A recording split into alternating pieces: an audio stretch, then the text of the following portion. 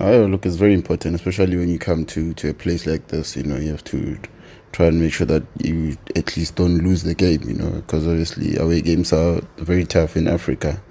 But yeah, the squad we have, I think the experience we have, and many players that have played in tough places, I think everyone is up for it, and I don't see it as an impossible mission. I think the guys have adapted very well. I think I've accepted everything that's come our way. Obviously, you know how it is. Yeah, it's never easy. So yeah, you have to strong mentally. And I think the squad that we have, the mentality is very strong.